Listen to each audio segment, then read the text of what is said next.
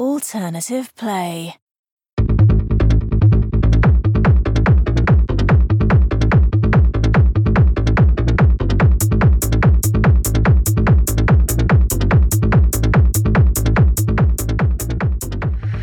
Welcome to Alternative Play, a podcast that explores both the worlds of kink and gaming. No matter what your flavour of fun is, we talk about it all. The podcast where dragons are not the only thing happening in dungeons. So, tighten your restraints, sync your joysticks and controllers, and get ready for some fun and games.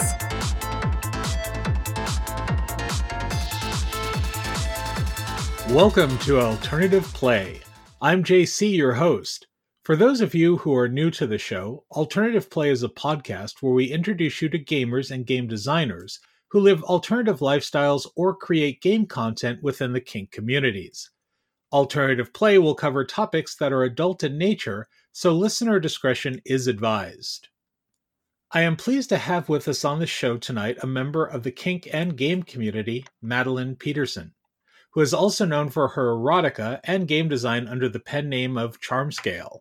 Madeline has been playing tabletop games for over a decade and has been in the lifestyle for nearly as long. She's currently working on a computer science degree, and in her free time, she enjoys various tabletop games, writing fantasy erotica, and a bit of light bondage. So, Madeline, welcome to the show. Thank you. Thank you for having me. No problem. So before we jump into your writing and game design, let's talk a little bit about you. I know you have a passion for erotica, so let's go ahead and start there. Yeah, I do rather like erotica. I like writing it. I don't read as much of it as maybe I should. So what inspired you to begin writing? I don't know. I've just always really liked writing. Started writing just like regular vanilla stuff when I was like probably around 5. Pretty much as soon as I knew how to write, I was like writing stories. Not those kind of stories, obviously, but and not too long after I basically hit puberty, I started writing slightly kinkier stuff. All right. And it seems you do a lot of fantasy-based erotica. What, were you always kind of a fantasy nerd, or was that something that evolved later? I was definitely always a fantasy nerd. I love fantasy books. I read a whole lot of different authors. Pretty much all of them are primarily fantasy. What are some of your favorite fantasy authors or books? I'm really into Max Gladstone right now and the Craft sequence. Oh my god, that is amazing. Tanya Huff is another big favorite of mine. And Annette Marie. She does a couple of series. I can't actually think of like the names at the moment. Yeah, she's another favorite. Have you read any classic fantasy, any of the Michael Moorcock's, Tolkien's, of that nature? I love The Hobbit. I tried to read Lord of the Rings, and I just couldn't get through the first volume. It was just kind of dry. I don't know, but I really like The Hobbit. Yeah, and that's most people's experience with Tolkien, is The Hobbit is something that's really amazing. It's a very intense story for a single book. But when you get into Lord of the Rings, I think that's where you mostly see Tolkien kind of going on with his, because Tolkien was one who was a linguist. He loved various mythologies and stories. And so that really shows in the trilogy, because he gets really intense with the various characters and where they're from and their backgrounds. And if you can ever make it through the Silmarillion without falling asleep or throwing yourself off of something, it's also a very intense book, which he started, but I believe his son Christopher ended up finishing after his death. But yeah, Tolkien's great. I mentioned Michael Moorcock. If you've not read the Elric series is something to take a look at. The Melnibonéans, which are the race, the culture that the books start talking about. Well, they're not kink themselves. There is horrible, horrible empire, but a lot of things that they do definitely spark the imagination for BDSM and other things. So if you haven't read Michael Moorcock, the Elric series is, something definitely to take a look at. So with gaming, I guess the big question is, what flavor of gamer are you? Do you like tabletop? Do you play video games? Do you do LARPs? I'm a tabletop gamer. Definitely tabletop. I do a few video games. I like The Sims okay. And I like the Shadowrun video games. And I'm rather fond of XCOM. But mostly it's tabletop gaming. All right. So what are some of your favorites? Right now, I've been fixed on Fate for a while. Other big favorites include Shadowrun and Exalted. Exalted's awesome. 5e is pretty cool, but it's not one of my favorites. The reason I'm doing a supplement for that is because it's just so popular. Gotcha. And Shadowrun is another. Shadowrun actually just is now in its 6th edition as of about a month ago. Which, yeah, I have mixed feelings about that edition. yeah, I'm sure we could probably do a whole episode. Like, honestly, I looked at it and looked at the PDF for the core book and just kind of shook my head. 5th edition was the same thing. They're like, hey, we're releasing it at Gen Con and come get our cool book. And then it's like, hey, we're sorry that we need 10 plus pages of errata and we forgot to put tables in it. And that's like, what are you doing, Catalyst? You're a huge company. Shadowrun's a huge franchise. Take your time and finish it. Don't like shove things and then expect us to be okay with us having to download errata for it, because that's completely not okay. So, or Right House rules, because the rules make no fucking sense. no, they don't. And if you go back to 5th edition itself, so 5th edition finally, after it was released, they're like, oh wow, all this stuff is broken. None of it makes sense. We need to fix it. So they published almost another splat book size errata for it. And you would think that when they did the second printing of the book, they would update everything so you can have this complete tome. No, that wasn't the thing at all. So very disappointed with 5th, although 5th tends to be what I play these days, or Anarchy, which is kind of the rules light version of Shadowrun. And you mentioned Fate. Fate is definitely a very, very cool game with a lot of material for it from different community people and third-party publishers, that you can pretty much do anything you want with Fate. That's what I like about Fate. It's very simple, and you can do a lot with it. Lately, I've been thinking it's a little too on the simple side as far as the rules go. It can be, but there are alternate rules to fix that. True. Combat to me always failed in one way, shape, or form. And Fate to me just doesn't do that out the gate. Like, you actually have to modify the game some. So when they take their consequences and when they go down the, remove the stress and all that, you have to like hit them harder than normal. I'm currently running a Fate game, and what I'm doing is I'm not really focusing on the combat.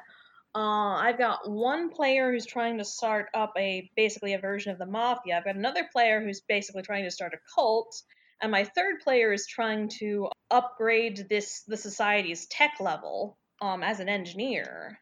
So not much combat happening there. But no, Fate is great. I'm actually looking at my shelf now, and I can see the core system on my shelf, the Dresden Files, Accelerated and Core, and a game called Bulldogs. So you run game. Are you usually the game master, or are you kind of mostly the player? Because I see that with a lot of people. Some people are like, I'm the game master. I don't like being a player. I can't be a player. And then there are people who just like, I just don't like game mastering. I prefer just to be, part of the cast. I'm mostly a game master just because I'm good at it, I guess. My friends want me to game master, and I do it. I don't play as much, but it's not because I don't like playing. I love being a player.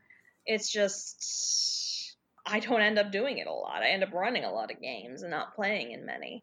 So how often would you say you run a week? At least once a week. I've got a Shadowrun game going right now that's been going on for, I think, years. Oh, I don't know how long it's been going on. And then I've got a Fate game that just started out at UTD, and I'm running that. Yeah, that's 2 games that I'm running in a week. And then at the same place, I've got like a West Marches style game going with a bunch of other DMs. We haven't actually run a session for that yet, but it's only a matter of time. So you go by the pen name of Charmscale. Can you tell me a little bit about that? It was a name I came up with for some sort of online game. I forget what, but basically I tried names until I found one that hadn't been used yet because I didn't like having a long string of numbers after my name. I've just kind of been Charmscale ever since. I'm Charmscale everywhere. I'm Charmscale on RuneScape, Charmscale in various other places, and I'm Charmscale when I write erotica. No, I was just kind of curious if it had... Not really any sort of meaning, no. Okay, because I saw scale at the end and I'm going, oh, maybe you're part of the, furry/scaly community or something. But obviously that just kind of answers that question for me. I'm not really part of the furry community. I mean, I don't judge, but it's not my cup of tea. Can you tell us a little bit about some of your gaming experience where kink possibly has been added in? So do you put any of your erotica into the games that you game master? Not typically, no. I mean, sometimes I'll use the same world that my erotica is occurring in because it's just a very interesting world. But generally, I tend to keep my kink and my gaming separately for the most part. Like, occasionally I'll like play a character that's really into sex.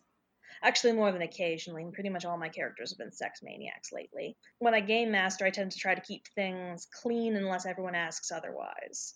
So I run multiple games as well, but I don't have that comfort level with the groups I play with to introduce kink into it, which is, I don't want to call it's not a downside, but it's just being respectful of people that I'm not sure would either understand or want to participate.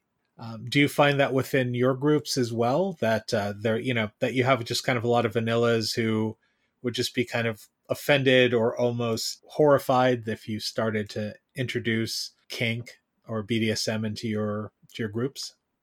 I'm actually part of a very close-knit gaming group that's been together for, I think, about half a decade. So I probably could introduce a few kink elements, but I know my group well enough to know that about half the group would not appreciate that. The other half would, but the half that does not definitely wouldn't. Yeah, it's a mixed bag. So my wife is also is a game master as well, but when she plays in my games, like there'll always be just no matter where they're at, there'll always be a slave market or something going on, and it just kind of makes me laugh that she's the first one running up the steps trying to buy a slave, and it's just like, all right, well, at least someone gets it.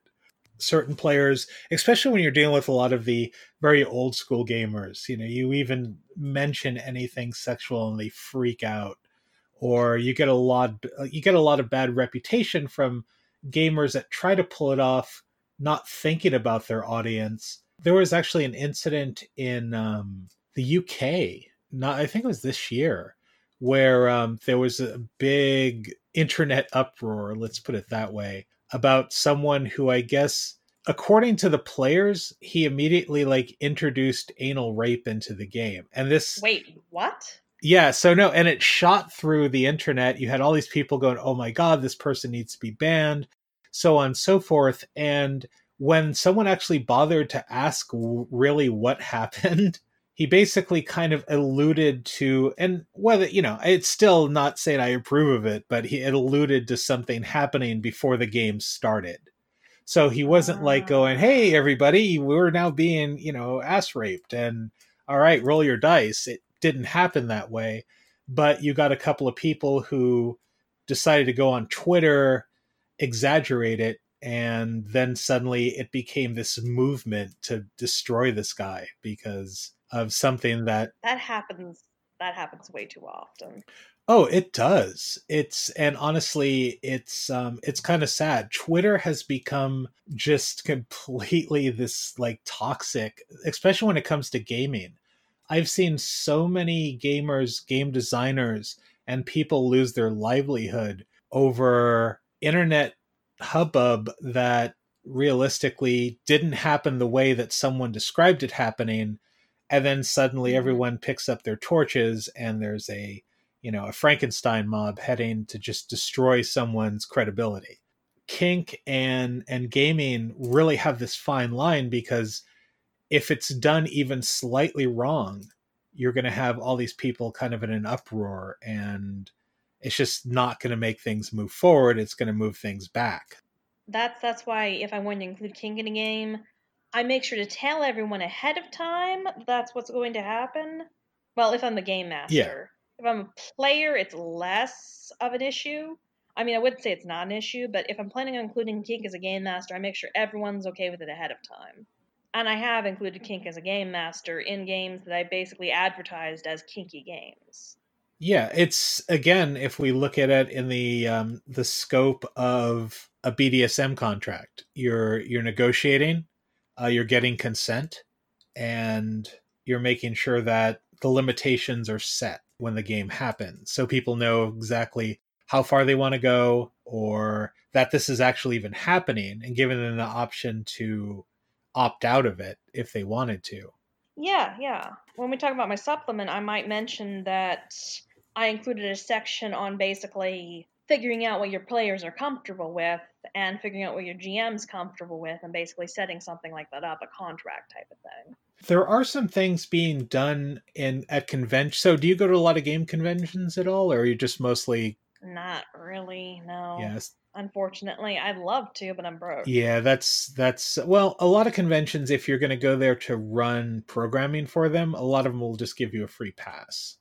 So yeah, so it's good to look into it and take a look at the website, because a lot of times if you're going to run, like, even though 16 hours does sound like a lot of time to run a game, it's basically broken. It's like 4 sessions, but most of the time the game convention will give you a free pass to, like, once you're done Game Master, you can just go around and do whatever you want to do. That's always a plus. So something to look into.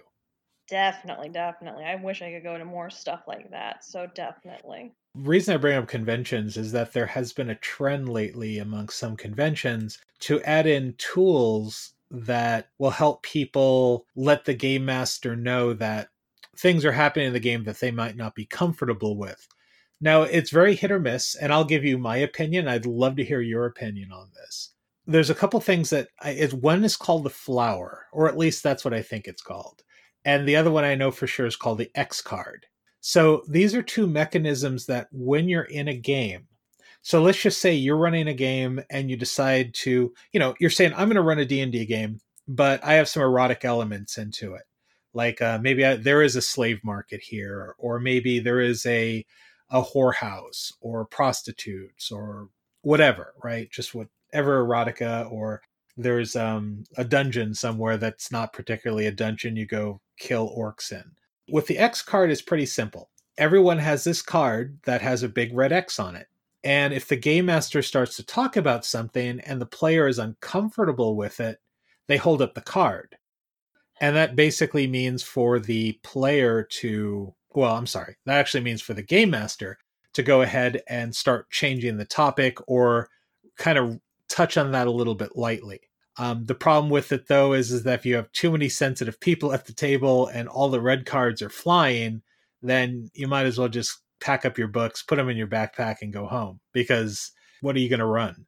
The second one, which I kind of see is a little bit more intense with the flower, is, so you have a flower in the middle of the table. It's an illustration, and it has different colors on it. What players are supposed to do is touch a petal of the flower, and that petal will let them know how they feel about the situation or the story that's being ran. So you can have everything from a petal that you touch to go, I like this, to a petal that you touch that is, I'm uncomfortable with this, or a petal that says, hey, stop, I don't want to deal with this topic. So these are things that are some game communities, I won't say all game communities, have introduced at conventions. So what are your thoughts on that idea? Well, I think it's a great idea in theory, but I'm worried that adding that sort of thing will kind of take the onus off the game master to sort of negotiate things ahead of time to a certain extent. Because the best way to avoid certain topics is to know what topics to avoid ahead of time. But yeah, you definitely do need to be able to say something during the game if something is bothering you. Yeah. No, like I said, I agree on the point that not everyone is going to be comfortable with certain concepts or ideas in a role-playing game.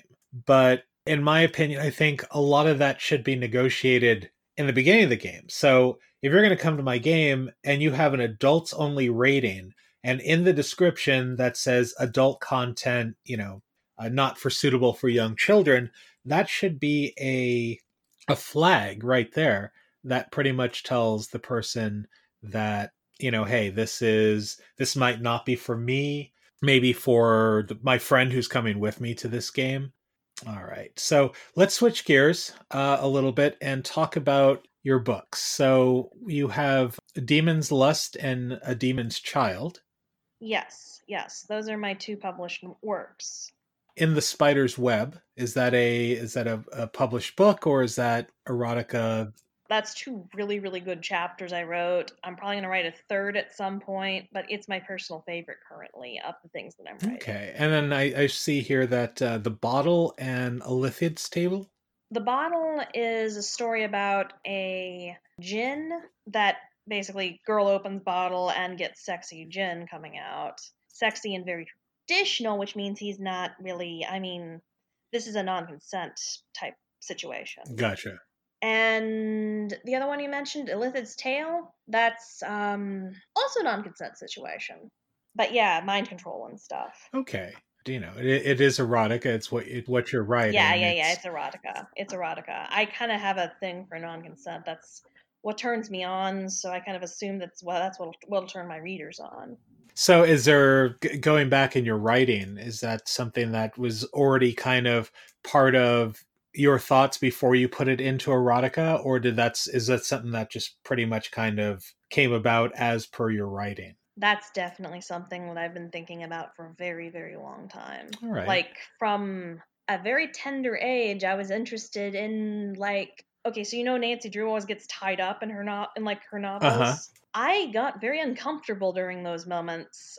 I didn't realize at the time what was going on, but I was actually getting aroused by the fact that Nancy Drew was getting tied up. I was way too young for that sort of thing to be in my head, but it was. All right. So that's probably some of the building blocks that eventually just kind of told you that you were wired a little differently when it came to certain things. Yeah. Definitely. It's definitely a wiring thing. I am wired to be interested in power, particularly that sexual power.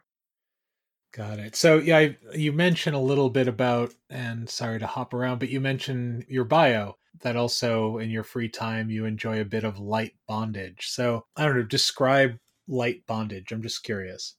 Well, my ideal situation is my partner ties me up so they can't really move around that much, and then just plays with me until I come, more or less against my will, like whether I want to or not type of coming.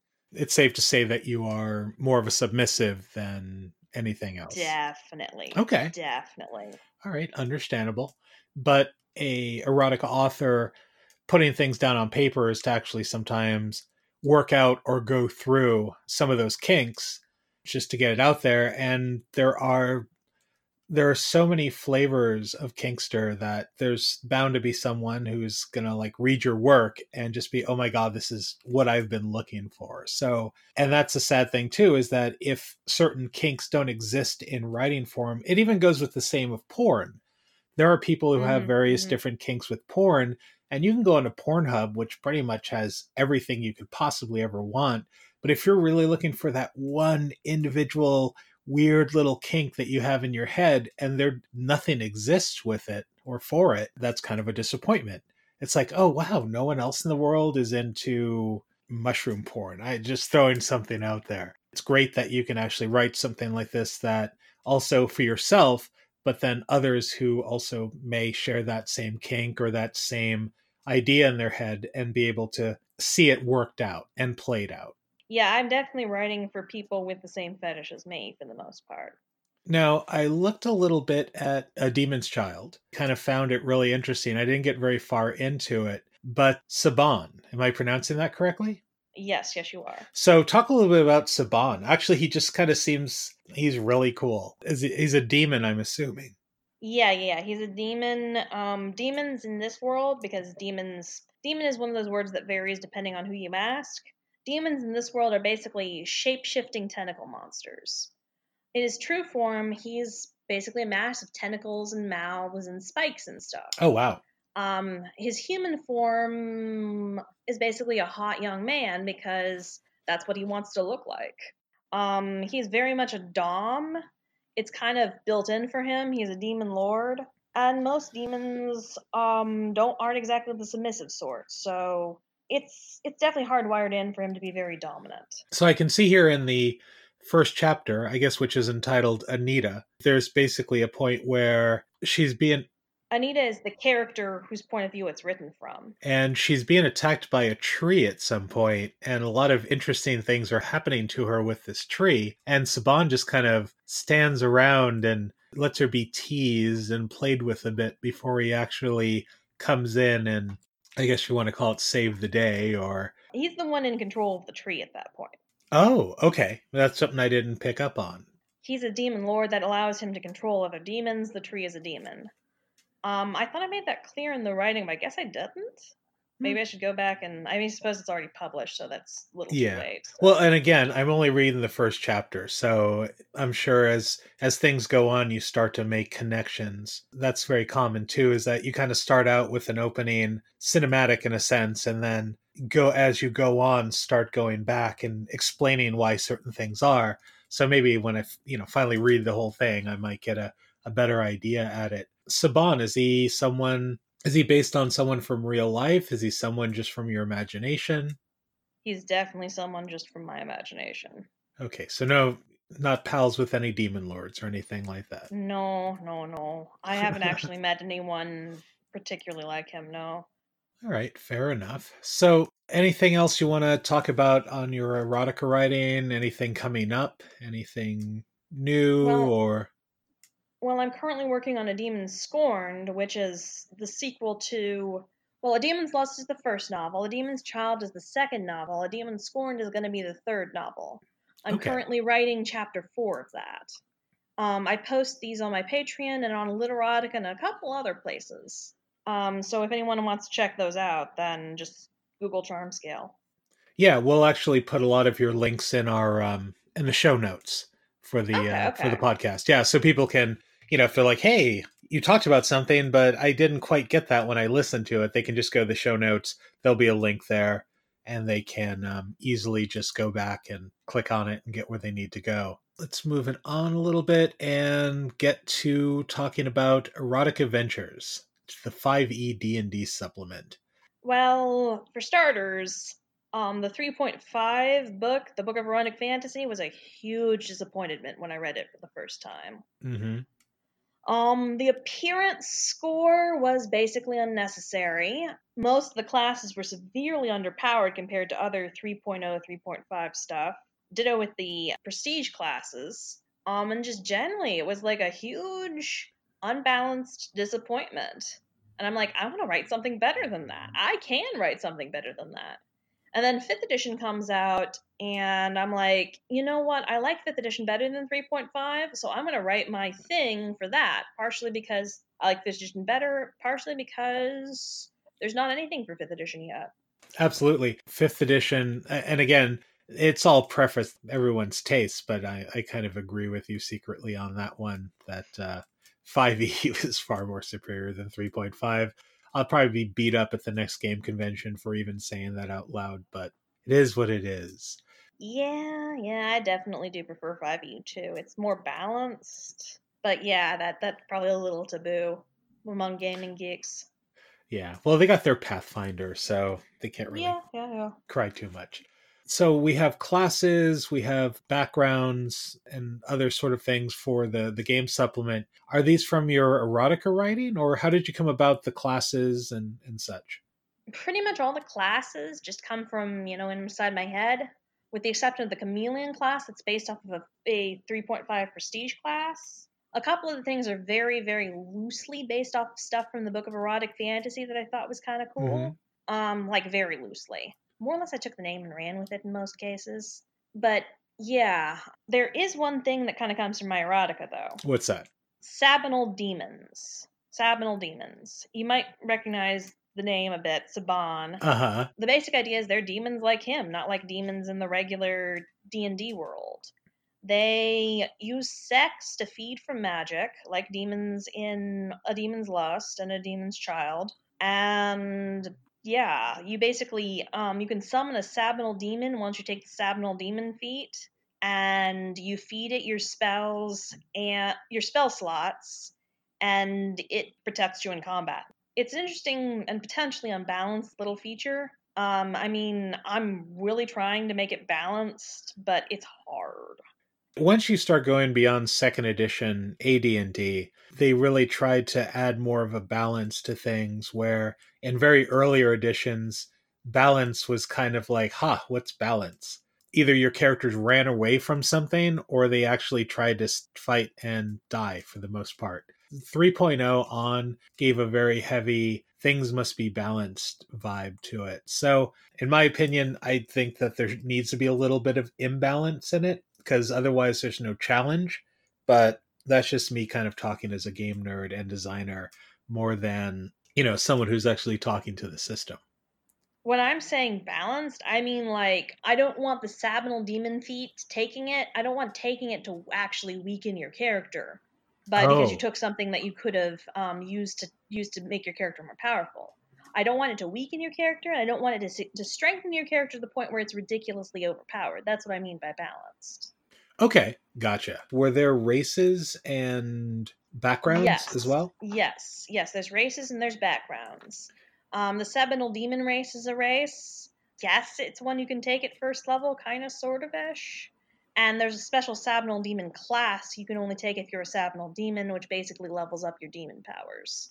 And then you've got Kitsune, which are fox people, Mm-hmm. and Bastets, which are cat people. And there's a few other races. Because again, there is that community out there who would be very happy to be represented with some furry characters in there. Now, do you have a setting and world, or is this more or less like, hey, here's these options that you can add into your own world? If there's a setting and world, it's basically generic fantasy. Okay. I might make my own setting and world in a future book, but this is basically options you can add to your own setting and world for the most part. All right. Any backgrounds or anything like that that you might want to talk about? Yeah, I added a couple of backgrounds. My personal favorite is Diamond Agent. The basic idea is that you're like James Bond kind of ish, Uh-huh. and you basically use sex to get information from people, which isn't quite what James Bond is about, but it's kind of how he acts a lot of the time in the movies from what I've seen. But yeah, you basically fuck your way to information and power. That's awesome. And you said there was a second one, or? There's a few other backgrounds. I forget what they're all All right. called. Eunuch is a background, a really Okay. interesting one. Midwife is a background. Eunuch and midwife are both. You can only take eunuch if you're a dude, and you can only take midwife if you're a girl. So we've Uh-huh. got like two that you can only take if you're like a certain gender, and then we've got a couple other backgrounds. Courtesan, that one basically high class prostitute. Whore, Yep. low class prostitute. It's still a work in progress. So, as time comes closer to publishing, then we'll have more of a fuller story. But a reason I wanted to bring you on the show was just so we can let people know that this actually does exist. For those who weren't able to get on the Kickstarter or didn't know about it, just bring some attention to it because I honestly, what you're doing is great. I agree with you on the Book of Erotic Fantasy, which was incredibly disappointing. And I mean, it had a mission. Yeah, It didn't quite possibly do what it was supposed to do. It actually just managed to upset more people than it did. And not because of the content, because the content was so poorly poorly done. Yeah. written. Yeah. And I agree with you on the pictures. I mean, most of it was live stills of various things. And again, opinion, because I can be very opinionated about gaming, but I don't like live pictures in my game books. I prefer art, like just, do some art Yeah. to get that point across. I commissioned like a great artist to do my art for me, and I will totally give you the link to their page if you're interested for putting at the bottom of like your links and stuff. Oh yeah, no, definitely on the show notes. After we're done recording, I'll just have you email it to me, Okay. and then I can go ahead and put it on, and we can get that going. So my last question about the game, and this is more or less, what experience do you want the gamer to have? Ultimately, you want to get some kink related things out into the community. You want to be able to give people options where they don't particularly have these options now to play kink related characters or campaigns. But from a player experience, what do you want the player to be able to take home from this? Essentially, what I'm trying to get across is sex is a part of life and you shouldn't be scared of it. I want this to be flexible enough that anyone who is interested in it can basically figure out how to get their kink represented in it. No, fair enough. Once this starts to get out there, I have a community as well that will just eat this up. It's something that's needed out there. Are you familiar with? There's a game called Apocalypse World, and it spawned like hundreds of other games using the engine. Yeah, I've heard of Apocalypse World. Okay, because Apocalypse World actually uses something called sex moves. In the game. I actually have like a sex move system. I've never actually played Apocalypse World, but I do have something called sex moves in my system. Awesome. Yeah, and sex moves in Apocalypse World is a currency. So because it's the end of the world and no one's particularly making money in the old-fashioned way, every character class has a sex move that they can do that can be used as currency. Okay. In the game world. So it's really interesting. Some games that I would definitely suggest taking a look at. Apocalypse World is one for sex moves. Monster Hearts, which is another one. Now, Monster Hearts is definitely, it's not post-apocalyptic. I would almost kind of call it the Munsters role-playing game to some degree. But the characters are all monsters. Whether they be vampires or mummies or ghosts or whatever. And they all go to high school together. They use sex moves in that as well. It's about teenage angst and teenage sex and relationships. But sex is also used as not particularly a currency, but a way of getting things accomplished or getting what you want in your character's life. So those are a couple of things. And as I mentioned before, I think off the recording, Emily Care Boss does some amazing stuff. Under My Skin is definitely one of the books games to take a look at. That also gives a really good idea of introducing role playing and kink at the same time. Okay, that sounds interesting. We'll go ahead and wrap up. Is there anything that you want to say before we close out? Give a shout out or let us know where we can find you. You can find me anywhere you can find the name Charmscale, pretty much. And I don't really have a huge number of people I'd like to give a shout out to. Maybe Rob Ogre over at FetLife. That'd be nice. All right. And again, another great resource for finding people who may share your kink or ideas. And I believe actually there's a gaming and kink community over there already, if I'm not mistaken. There's definitely a gaming and kink community. I advertised my Kickstarter extensively on FetLife, and I'm pretty sure a lot of my followers come from FetLife. All right, awesome. Yeah, it's a great resource. A little hard to navigate sometimes, but definitely a great resource. All right, well, thank you for being on the show. It's been a pleasure. Definitely, I'm very excited for the D&D supplement. It seems like some of your erotica I'm already kind of thinking about trying to find and absorbing. I love good erotica, and I especially love good fantasy erotica. So that's something for me to definitely take a look for. And our audience, if you have any feedback on this episode, questions you'd like to ask us, or game suggestions, send them on over to info@alternativeplay.com or check us out on the web at www.alternativeplay.com. And thank you for joining us for this episode. Remember, dragons are not the only things that play in dungeons, and keep your gaming fun, safe, and consensual.